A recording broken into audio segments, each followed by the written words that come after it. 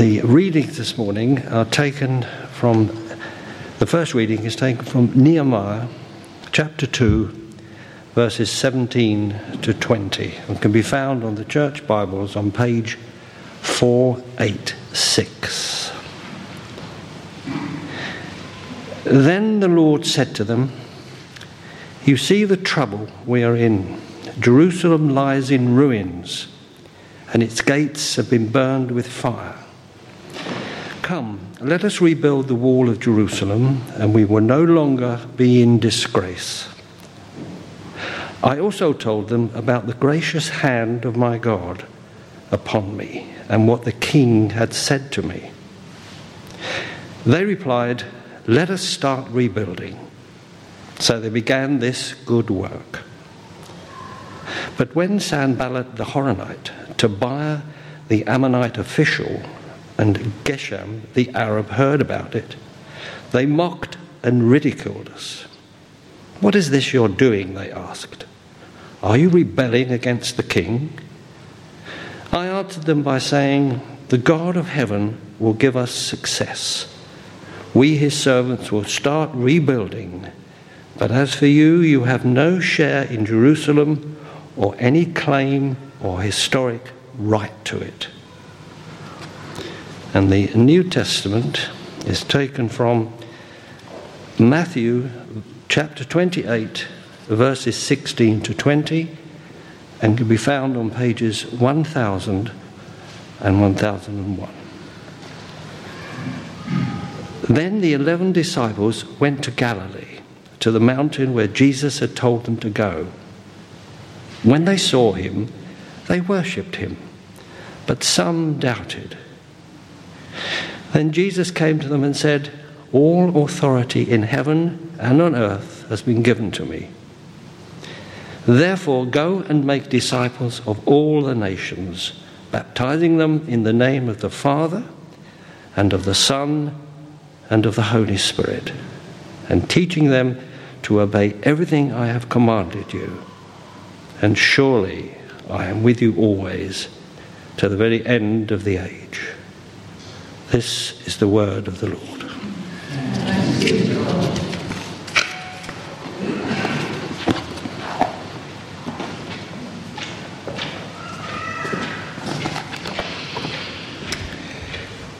Father, we thank you for the gift of your word, and we thank you for the gift of your Spirit. And we thank you that where the two joined together, new life and new hope is found. And God, we pray that you would speak to us and inspire us this morning through this particular bit of the story of Nehemiah. We ask in Jesus' name. Amen. So week 5, I think we're on, of our sermon series. We're in chapter 2, verse 17. As I promised last week, it does start to begin to pick up. We will start to pace our way through the chapters in a short while. But it's too important, the beginning of this story, for us to just kind of skip over these really key and really crucial parts. We know that Nehemiah, cupbearer to the king, high official, high-ranking thing in the time, and he was told about the state of the walls of Jerusalem. It broke his heart. He wept and prayed for days. He waited for months and months and months for an opportunity to speak to the king. He gets that opportunity. The king grants his request and says, "Yes, go to Jerusalem." We learnt last week that he spent days and days travelling, so it almost got to the point where it had been a year since he first heard about the walls of Jerusalem falling down. He finally arrives in Jerusalem, and for the first 3 days he rests before he even does anything else. And I think that's incredible. We looked at that last week. And then overnight, he's been exploring the walls for himself. He's seeing it for his own eyes, seeing what if the reports that he's heard are true. And he discovers that the reports that he's heard didn't even begin to describe how bad the situation was. And it was far worse than he had anticipated. And the fresh start of a new day, having travelled and rested and reviewed, sees the start of the project, sees the beginning of that time where Nehemiah is able to say, now is the time to rebuild these walls. You can sense the excitement that he may have been feeling, but also the slight sense of trepidation as he stands up, because what he realizes is at the moment he is a one-man person with one vision from God, and he's on his own. And he's travelled with some people, and they may have known what they were travelling for. They may have had an idea, but they may not have known fully. Up until now, he's been fairly secretive about what it is he's planning to do. And finally, he stands up and says, this is the plan. Let's rebuild the walls of Jerusalem. An absolutely outrageous and crazy idea that already, straight away, within the first few minutes of him saying it, faces some opposition, which is nothing compared to the opposition he's going to be facing in the months to come. But there's some incredible things that Nehemiah does here that I think are really speaking directly into us as a community and where we are at the moment as a United Benefice. But I hope also will speak into where you may be as an individual in your own personal walk with God, and for us as a community and what it means to be a community of people together in this place. And I want to look at three things that Nehemiah does just in these few verses, just in verses 17 to 20. Some things that Nehemiah does that really, really have inspired me, and I hope will be an inspiration to many others. And the first thing that Nehemiah does, and I think this is incredible, is he identifies himself as one of the people. Now, Nehemiah has come as an outsider. He has been working for the king probably most of his adult life. He hasn't actually ever lived in Jerusalem, although he's from Jerusalem. I think he was born there and then moved away, or his family are from there. So he very much sees himself as a Jew. He sees himself as a person of Jerusalem. And when he arrives and he sees the state of the walls, what he doesn't do is arrive and say, okay, these need fixing, off you go, you go and fix the walls, you've got to do something about this. He doesn't do that. What he does is he arrives and says, look at the problem we are in.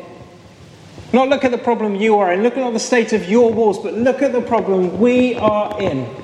Look at what has happened around us. He's using the plural the whole time. He's never saying this is a me and you thing. This is a we thing. We are in this together. And it's funny because I was thinking about that and thinking, I'd love to have a modern day example of someone of really high status at a time of crisis, identifying themselves as one of the people and helping those people out.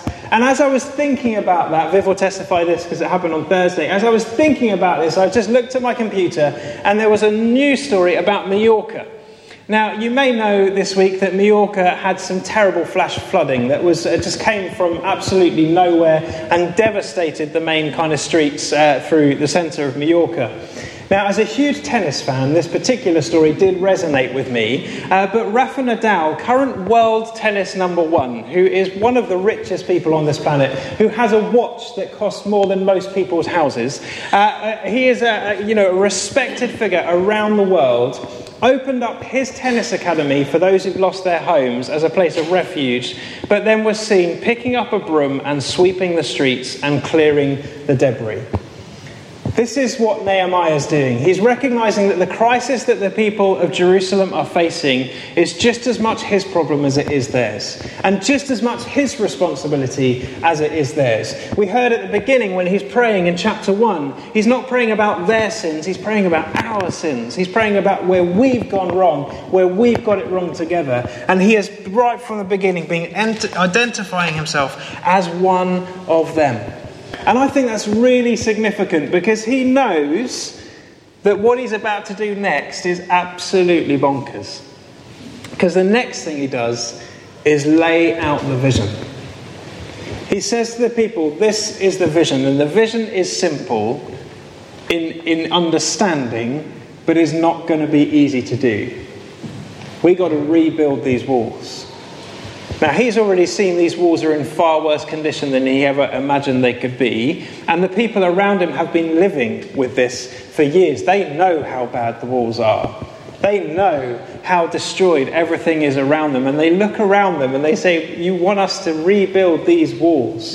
And actually, some of the opposition he faces, a huge amount of the opposition he faces, is from people who think he's absolutely out of his mind. And they're actually saying, this idea is so bonkers, Nehemiah, you must be going behind the king's back. Surely the king would never allow something like this. Surely the king would never agree to a project as ludicrous as this. And that's the opposition he faces. They're like, you've gone against the king. You must be blaspheming against the king. There's no way that he would allow this to happen. It's absolutely crazy. I mean, it's a huge project, and he expects to do it in a ridiculously short time frame with next to no resources. He's come with some people from the king, yes, but not enough people to rebuild an entire wall. And again, like we said in the beginning, this is not just a little wall around someone's garden. This is a city wall circling an entire city. And he's saying, let's do this, shall we? Shall we rebuild this? And so he lays out the vision, but there's something important that he does when he lays out the vision. It's that he faces that opposition, and I find what he does with the opposition quite striking. He doesn't try to persuade them round to his way of thinking. He doesn't try to say, look, you've got to buy into this vision. This is you come on, just help us out here. I mean, yeah, no, you're right, it's crazy, but I need your help. He doesn't do that. What he basically says to them is, if you're not in this 100%, then you're not in this at all. I don't need around me people who are going to flake halfway through, people who are going to give up at the slightest bit of opposition, people who are going to think that this isn't from God. I don't need those people around me, because if they're around me, then we're going to get halfway through and they're going to be a stumbling block. So if you're not 100% behind this project, if you're not 100% behind this vision, then there's no place for you here in Jerusalem, is what he says. And they're really strong words. Nehemiah probably knows what is around the corner. I mean, he probably has an idea that there will be some opposition.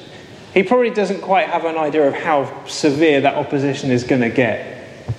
But what he doesn't want in his project is people who ought to be there, or people who feel they should be there, or people who are there out of obligation or duty. He wants people involved in this project who want to be involved in the project, who believe in the vision that he's laying out. There's so much, I think, there in the parallel of kind of God's relationship with us and the choice that he gives us to be in relationship with him or not. It is a choice he presents his people. And he doesn't want people to have to want him. He wants people to want him. In the same way any father would want their children to choose to love them. It's amazing what Nehemiah does as he lays out the vision. And he says, either you're on board with this or you're not. But I need people who want to be here. I need people who want to rebuild these walls, because it's not going to be easy. It's a big task. But then the most important thing that Nehemiah does happens in verse 20. He's faced the opposition, they've come up against him and they've said, what is it that you are doing? Are you rebelling against the king? Then I replied to them, the God of heaven is the one who will give us success, and we, his servants, are going to start building. What Nehemiah does is he says to them, you're entering into a partnership by doing this project. By rebuilding these walls, you're entering into a partnership, not with the king, not with Nehemiah, you're entering into a partnership with the God who made the universe. And I think a wall really for him is fairly manageable. Because God is behind this project, we can't fail. He's not pretending it's going to be easy. He's not unrealistic about the situation in front of him. He's not unrealistic about the size of the task. But he's very realistic about the size of the God that he worships and the ability of that God. And he is confident, because he spent days, weeks, months praying and fasting, that this is God's vision. And he knows that if God is for him, then nothing can stand against him. And again, he uses that inclusive language as it says, we are his servants and we are going to build these walls with God on our side. You know, I said at the beginning of this sermon series that I didn't choose this sermon series because it was about a massive building project, of which we have 3. That wasn't why I chose this series at all. And we've said before that the series has gone in a different direction to kind of how we anticipated it to go. But this week, I don't think we can help think about our help but think about our projects. Because when you look at it from a point of view of the fact that I've been here nearly 2 years now, I really hope I'm not seen as an outsider anymore. But I am saying, let us build these projects. Because I believe wholeheartedly in the churches that we serve. I believe wholeheartedly in the church in this area. I believe wholeheartedly in the mission that God has for us. And I believe that the building projects will help us in that mission and aid us in what we're doing. And so I am saying, let us do this. And the vision is a big, big vision. I mean, for two relatively small parish churches in the middle of Sussex to raise nearly £500,000 for 3 projects is a big, big ask. But we're working with a big, big God. And I really hope that we are stepping into what God has for us. And if we are stepping into what God has for us, then he's for us and he's with us in this. To put it tritely, if it's his will, then it's his bill. He will provide if we're doing what he's asking us to do. And that requires action on our part. And what it requires more than anything, and what Nehemiah recognises more than anything, is the absolute desperate need for one another. The absolute desperate need for community. He knows this cannot be just his project. Up until this point, for 9 to 12 months, he's held this vision on his own. And he said, I can't hold that anymore, we've got to share it. This has to be a shared vision with the people of God. And he shares that vision and they jump on board. Some immediately, some join the project later, as we'll find out as we kind of read through. He recognises the need of community because he recognises we are born to need community. The passage from the Gospel, the Great Commission, arguably one of the most well-known passages in Matthew's Gospel. We all know, go into all the world and preach the good news and all those kinds, baptise them in the name of the Father and the Son and the Holy Spirit. And it can be one of the most guilt-inducing passages that there is. Because it can all make us go, well, I'm a rubbish evangelist. I'm rubbish at telling my friends about Jesus. I'm rubbish at going into all the world and all of those things. But the thing we misunderstand about that passage is Jesus did not stand on the mountain and give that call to an individual person. He gave it to a community of people. Because he recognised that this is something we're all doing together. And there are a number of walls that we can look at building. There are a number of ways in which we can interpret the subject of walls in our building projects and in our evangelism and in our mission and in our outreach to the community and all these different things. But in all of them, whatever it is, whether there's something personal for you that's resonating as we look at Nehemiah, whether there's something that's resonating for us as a church or as a benefice or as church with a capital C in this nation, or however it's resonating, we need to acknowledge the same things that Nehemiah does. We have a big God who is able to do anything, and we need one another. And that big God has given us one another. I wonder how often you see the church as a gift. Because that's exactly what it is. The church is a gift of God to his people, knowing that we need community. That we need one another. Not only to do projects, but to walk as followers of Jesus. And it's a wonderful, wonderful gift to us.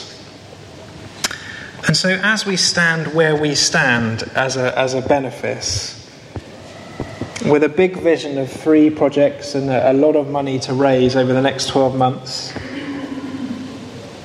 but also as we stand as individuals and as a community seeking to share the good news of Jesus,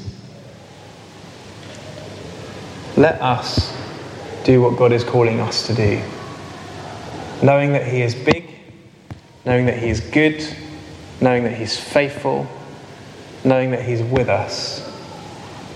And as we do that, may we know more of his love for us and share more of that love with the world.